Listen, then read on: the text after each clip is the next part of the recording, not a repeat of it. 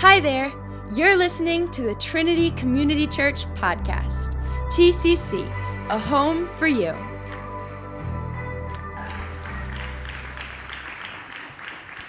I hope the sermon is halfway as exciting as that. I tell you what, that's good stuff. I am Rob Townsend. I am not Pastor TJ. If this is your first time with us, you're welcome to go ahead and dismiss yourself now if you want. That's okay. But he's a great preacher, so give us another chance if you come back next week.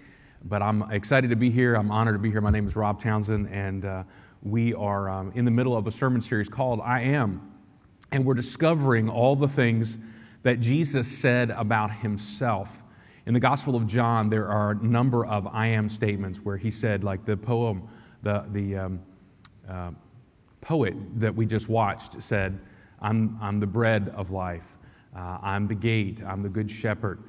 I am the way, the truth, and the life. And today we're going to look at I am the light of the world, the light of the world. So we're going to read in the Gospel of John, chapter 7, the end of chapter 7, and then we're going to pick up on the 12th verse in chapter 8. So we're looking at the New Living Translation this morning, and it's on your screens. When the crowds heard him say this, Jesus, some of them declared, "Surely this man is the prophet we've been expecting."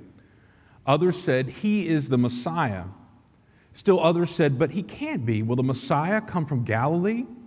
For the scriptures clearly state that the Messiah will be born of the royal line of David in Bethlehem, the village where King David was born." So the crowd was divided about him. Some even wanted him arrested, but no one laid a hand on him. When the temple guards returned without having arrested Jesus, the leading priests and Pharisees demanded, "Why didn't you bring him in?" "We have never heard anyone speak like this," the guards responded. "Have you been led astray too?" the Pharisees mocked. "Is there a single one of us rulers or Pharisees who believes in him? This foolish crowd follows him, but they are ignorant of the law. God's curse is on them." Then Nicodemus, the leader who had met with Jesus earlier, spoke up. "Is it legal to convict a man before he is given a hearing?" he asked. They replied, "Are you from Galilee too? Search the scriptures and see for yourself. No prophet ever comes from Galilee." And then chapter 8, verse 12, Jesus spoke to the people once more and said, "I am the light of the world. If you follow me, you won't have to walk in darkness because you will have the light that leads to life." Let's pray. Gracious and loving God, we give you thanks for the ability to be here today, Lord. We thank you that we could come and worship you, that we could be ushered into your presence by the praise band. Lord, we're grateful for the ability to pray directly to you, for we acknowledge that the veil has been torn and we can come right to you, Lord. Lord, we're grateful that as we sit at the foot of your throne of grace, Lord, we acknowledge that sitting here in this holy spot, we feel unworthy. We feel like we don't deserve to be here. We have an enemy, Lord, that whispers in our ear and tells us who we are, who we think we are, reminds us of what we've done. Lord, we feel like we are not worthy to be here, but because of what you have done for us, because of your love, because of your grace, because of the light that has pierced the darkness, Lord, we are allowed into your presence because you have made us righteous by the blood of Jesus Christ. And for that, we give you thanks, Lord. And while we're here, Lord, sitting at the foot of your throne, Lord, we acknowledge that you do a work in us through the power of your Holy Spirit. Lord, you transform us. You take us and you take the thoughts that we have about ourselves. You take the words of the enemy that whispers in our ears, Lord, and you take it and transform us, and you make us new and fresh and allow us to become new wine. So, Lord, as has been prayed already, we ask that you will press us, that you will squeeze us, that that we know that the churning that goes on inside of our souls, Lord, it is because you are creating something new. And for that, we give you thanks. Lord, allow us to not leave this place the same way we've come in. Lord, we may go out the same door, but we acknowledge that you can transform us through your living word in this place right now, in this moment. Lord, we give you this time, and we pray that you will speak through me and that you will speak in spite of me. In Jesus' name we pray. Amen. Well, how many of y'all are used to getting dressed in the dark? Anybody get dressed in the dark? 3 early risers. That's why you're at the 11 o'clock service and not at the 9:30 service, right? You all are not early risers. Okay, I get it.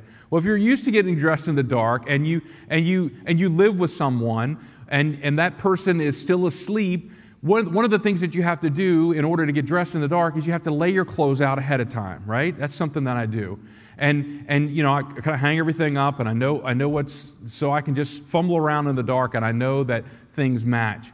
Well, I have this problem. I struggle with determining black and blue, the colors black and blue. It's not like a complete color blindness.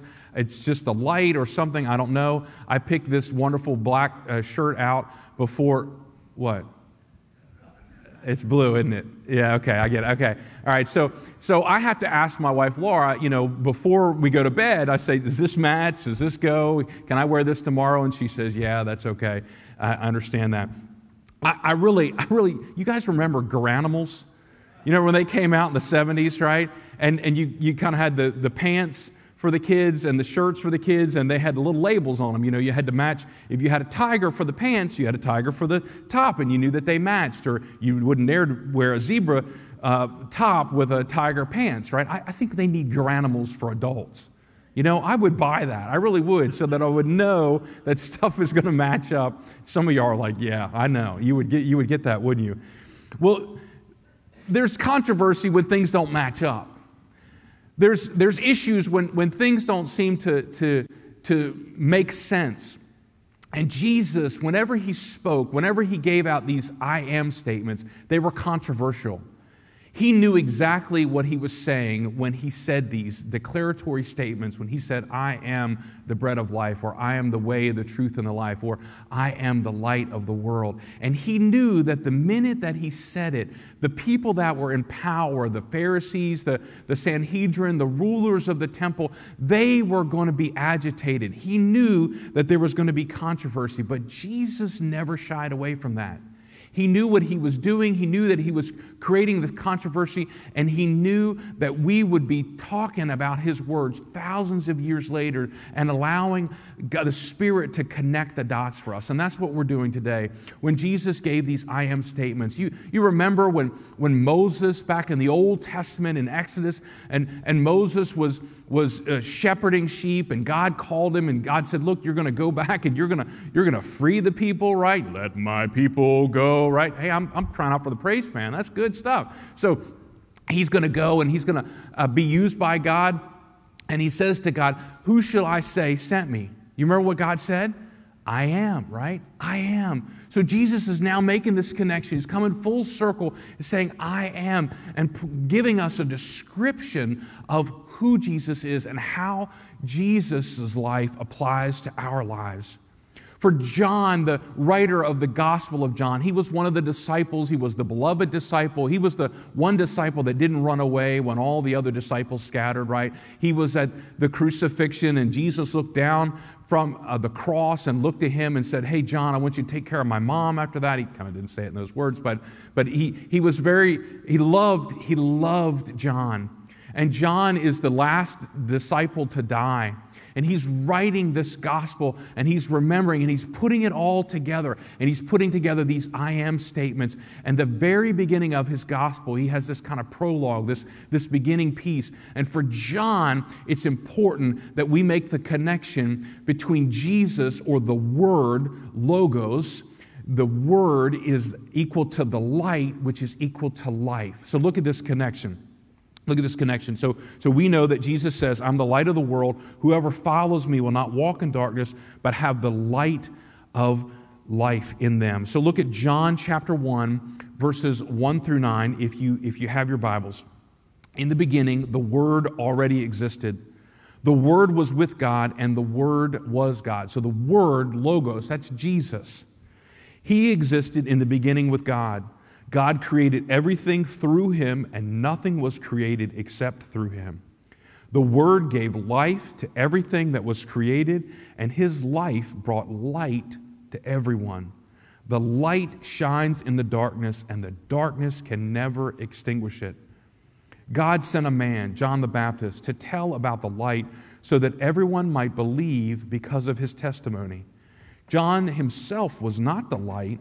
He was simply a witness to tell about the light.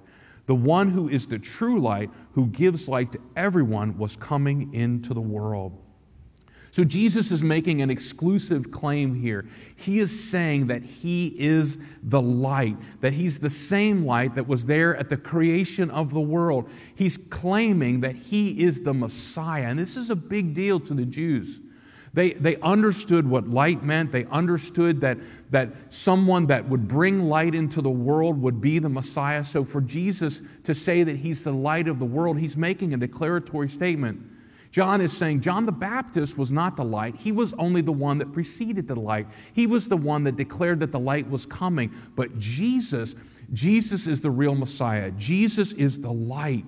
And if we want to be children of the light, then we have to receive that same light from Jesus, the Word, the light and the life, the way, the truth, and the life. If we're going to be children of the light, we've got to get that light from Jesus. So when Jesus makes this declaratory statement, He is ticking off some people. He's ticking off the Pharisees. He's ticking off the religious leaders because He's standing up and He's making a declaratory statement. And He says this light is to be brought to the whole world. You see, the Jews had a mission. They were supposed to bring God's light to all of the world, but they didn't.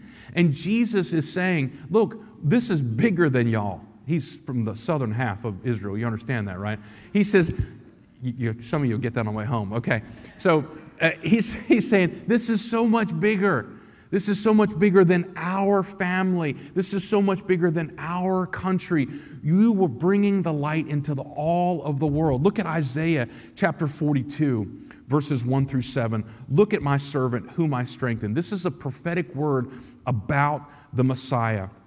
He is my chosen one who pleases me. I have put my spirit upon him. He will bring justice to the nations.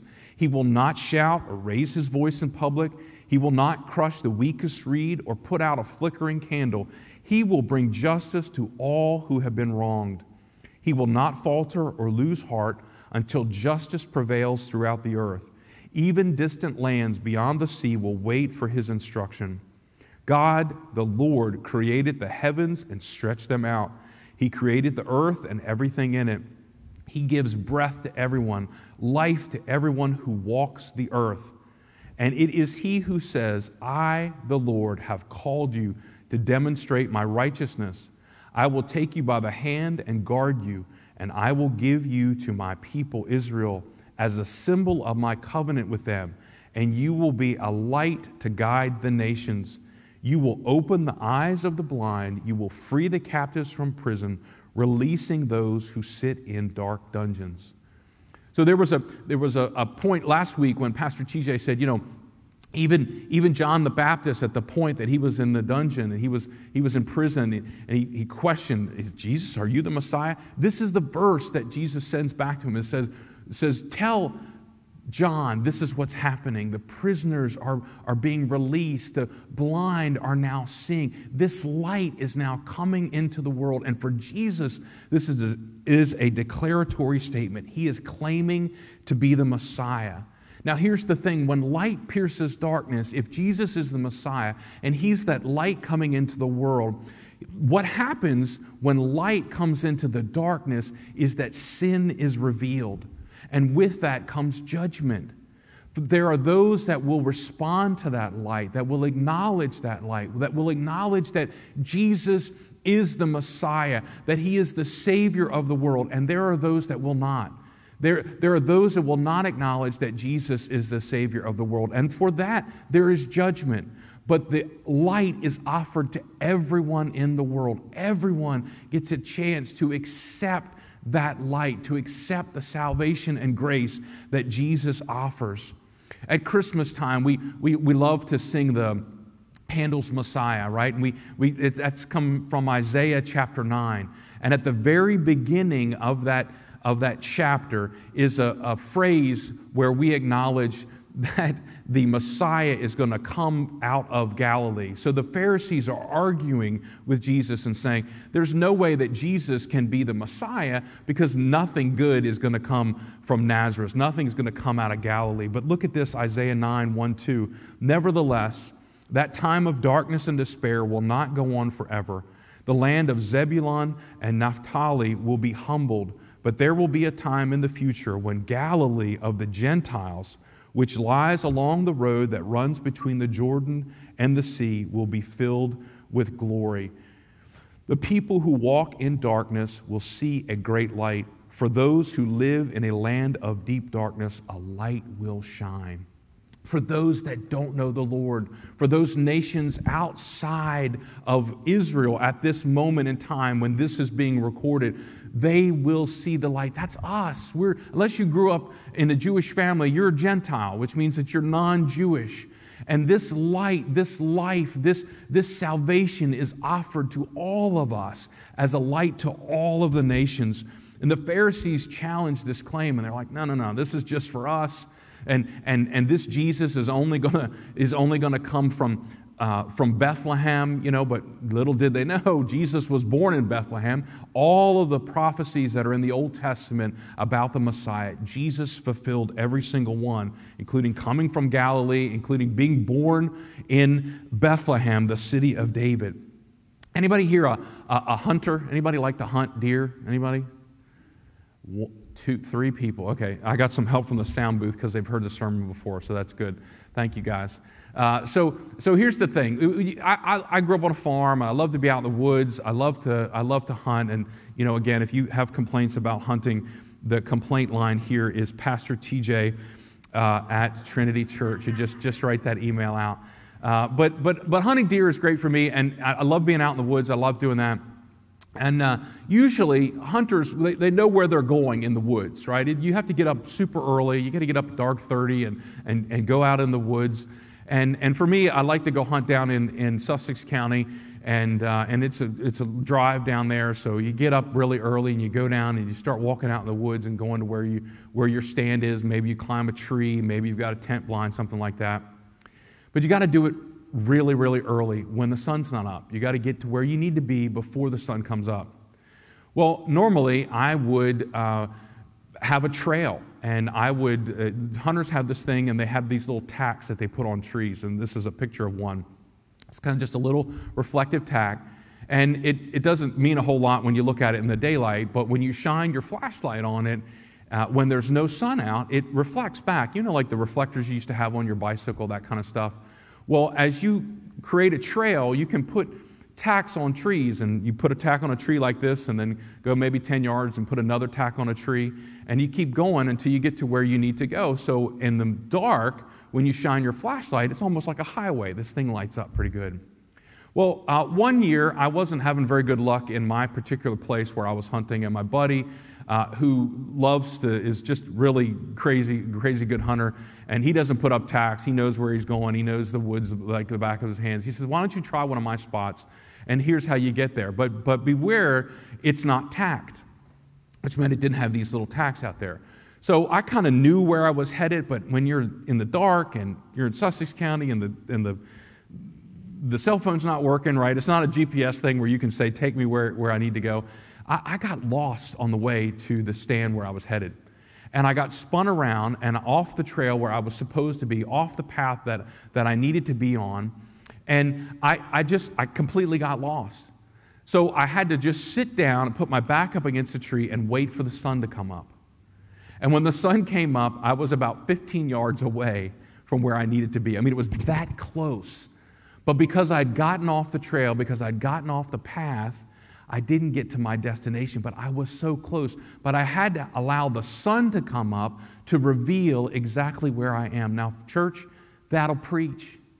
That'll preach. Doesn't that happen in our lives? Don't we get off the path? We have a direction that we're supposed to go. We have a path that we want to follow, and we just slip off just a little bit. And before we know it, we're turned around and we're lost, and we don't know where we need to be. But when the sun, Jesus, when the sun rises in our lives and the light begins to illuminate where we are, we realize where we need to go, and we get right back on path. This is the point where I pass the offering plates and I do the closing hymn, because that's a good illustration, and y'all are not amening me enough. Okay, oh, thank you. Thank you very much. Okay, all right. So when Jesus says he's the light of the world, he says it at a particular moment in the Jewish religious year. He's saying it during the Feast of the Tabernacles. The Feast of the Tabernacles was a time where those in the Jewish faith remembered back when they were brought out of Egypt and from the bondage of slavery into the Promised Land. In between those two events, there was 40 years of wandering in the wilderness. And the book of Exodus tells us that the people knew where they were going because they followed this huge pillar, a cloud, during the daytime, and a pillar of fire at night.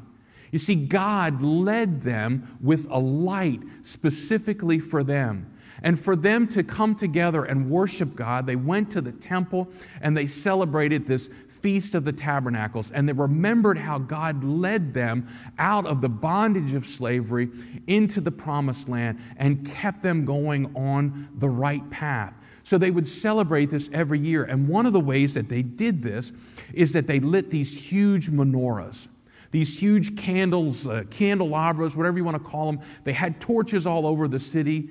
The experts tell us that during this Feast of the Tabernacles, as well as something that we kind of call Hanukkah now, that those feasts were the 2 times a year that the whole city was lit up. And you can see this kind of image of like the temple where it's all lit up.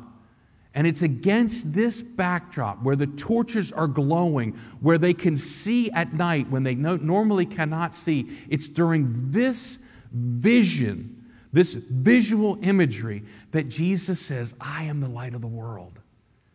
What you see around you is not nearly as bright as my light, Jesus is saying.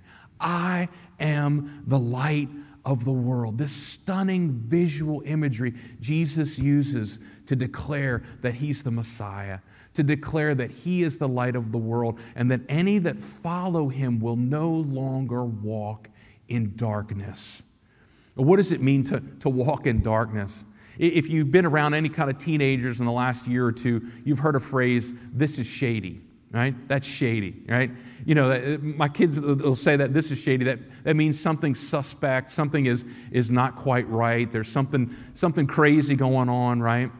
Well, here's the thing. What is it like to live a life that's shady? What is it like to live in darkness? What is it like to walk in darkness? Well, Scripture is very clear that when we walk in darkness, when we walk in the absence of the light of God, 3 things begin to happen. We start to stumble, and then once we stumble, we start to fall, and then when we fall, we experience destruction. We experience the absence of God. So look at the first part, stumbling. Look at John chapter 11, verses 9 through 10. Jesus replied, there are 12 hours of daylight every day. During the day, people can walk safely. They can see because they have the light of this world. But at night, there is danger of stumbling because they have no light. There's stumbling that happens. Jeremiah chapter 18, verse 15, but my people are not so reliable, for they have deserted me. They burn incense to worthless idols. They have stumbled off the ancient highways and walk in muddy paths. That's what happened when I didn't have the tax to get me in the woods. I stumbled off of my friend's path. I stumbled off the way that I was supposed to go and got lost. When we are in darkness, when we no longer embrace the light that is the salvation of Jesus Christ, when we no longer embrace His light illuminating the pathway, we begin to stumble. And then once we start stumbling, then we fall. Jeremiah 13:16 says, "Give glory to the Lord your God before it is too late. Acknowledge him before he brings darkness upon you, causing you to stumble and fall on the darkening mountains. For then when you look for light, you will find only terrible darkness and gloom."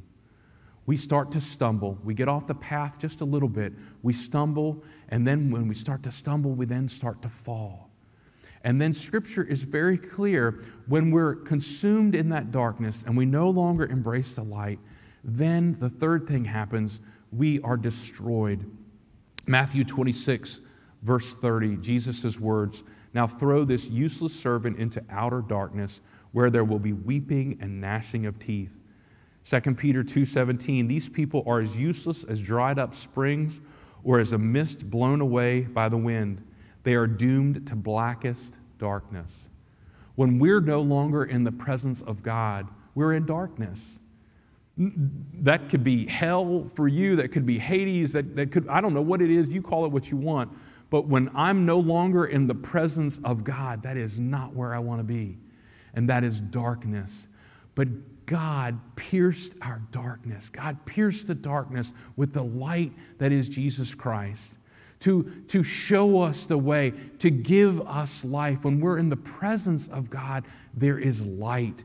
And that light gives life. That life is salvation. Amen. The light, thank you.